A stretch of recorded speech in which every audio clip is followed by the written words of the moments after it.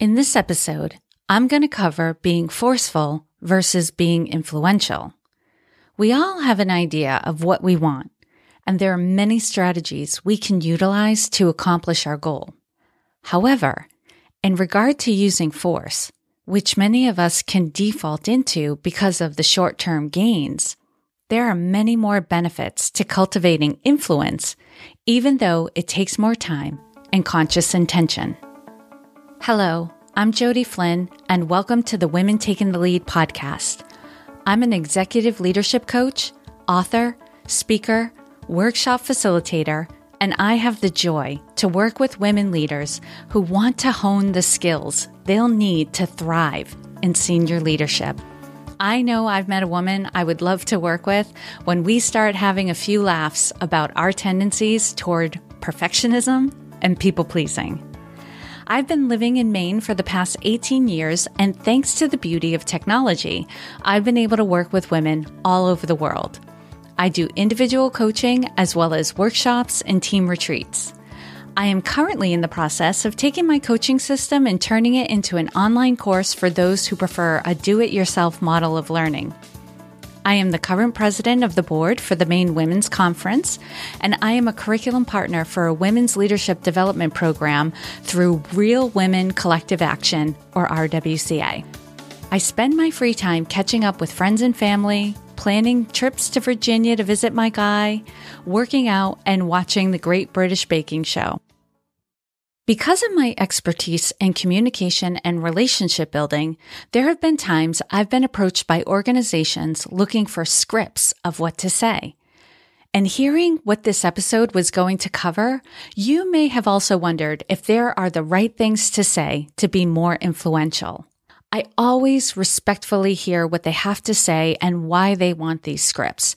And then I explain to them that communication, relationship building, and gaining influence are more about who you are being than what you are saying.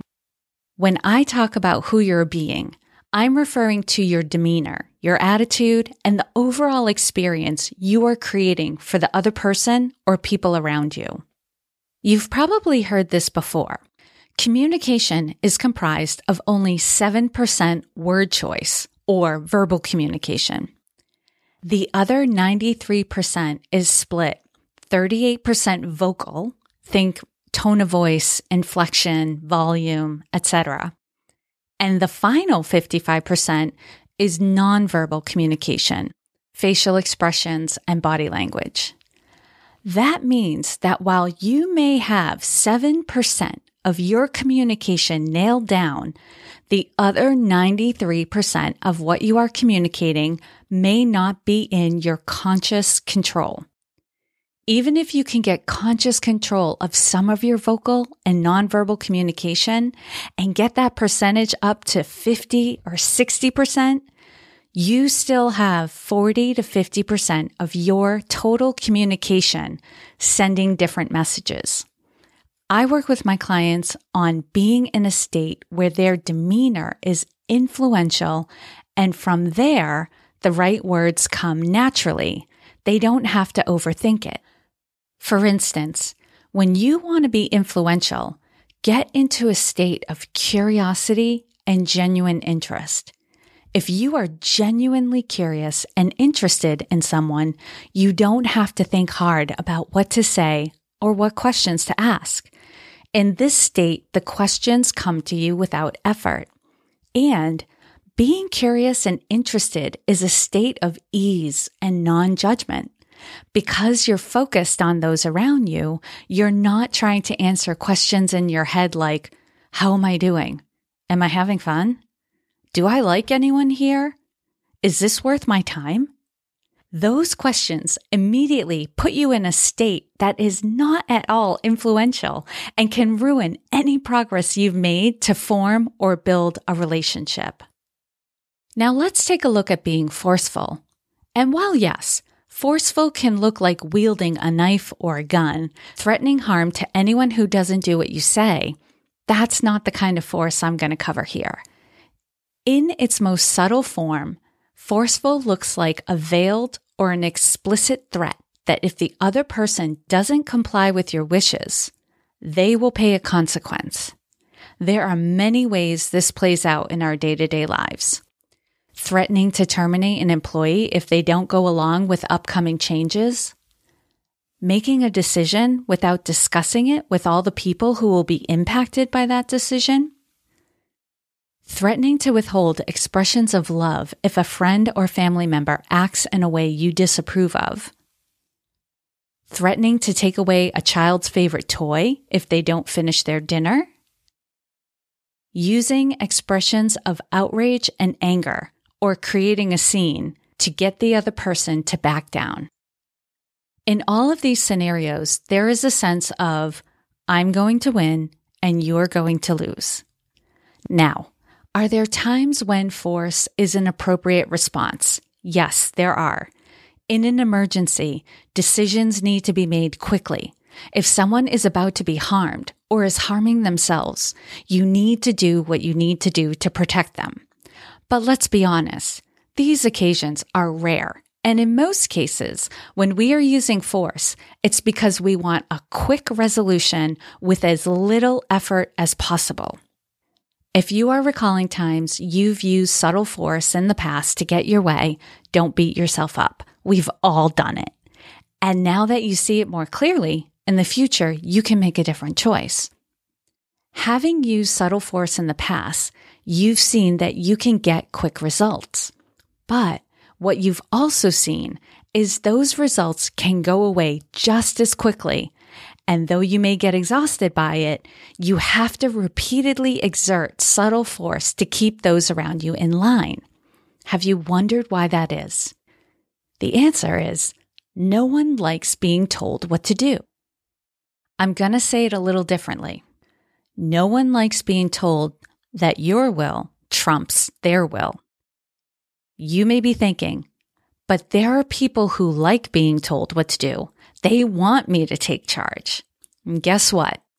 In those cases, the other person's will does override your will. It's their will to allow your will and not the other way around. If they decide to follow someone else, you will lose them in a heartbeat because it's their will that matters to them. In any situation where people comply with what you want, but when you go away, they start doing what they want, it means force, rather than influence, is guiding their actions. And if you see this in your life, I don't want you to think that it implies you're a monster. You're not. It's just that your presence, your guidance, your accountability is the reason people find it easy to do what you want them to do. When your presence, guidance, and accountability are removed, if they don't have an internal force within them, wholehearted buy-in to what they are doing, they will struggle with keeping up those behaviors that you want from them. So it may not be that you are ruling with an iron fist, but there is something missing in the way you are leading. You are not being influential and helping others to buy into the vision of where you all can be. Another component of force that needs to be addressed is weaponizing anger and outrage to point out to someone that they are failing you.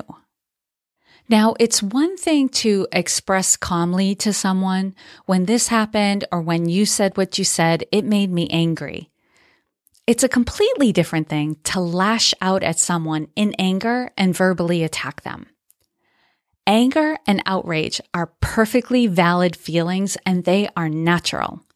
The thing to consider after you've had a chance to cycle through the emotion is you feel the way you feel based on your perspective of what is happening.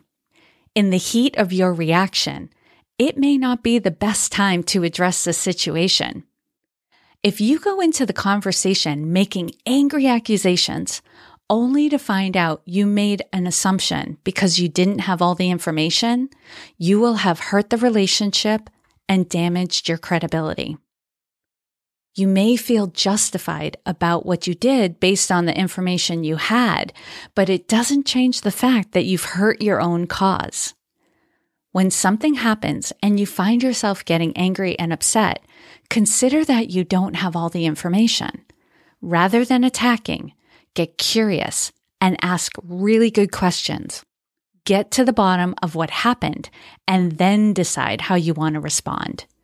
As you can imagine, going into a conversation angry versus going into a conversation curious is going to yield two different results, and those results have layers: the situation, the relationship, your reputation, and more.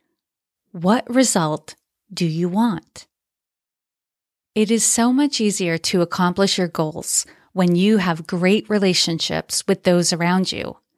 People who love, respect, and admire you are happy to help you, and you are happy to help them.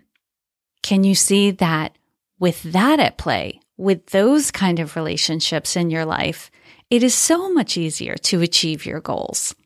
That is influence. Here are some things you can take on to increase your influence with others.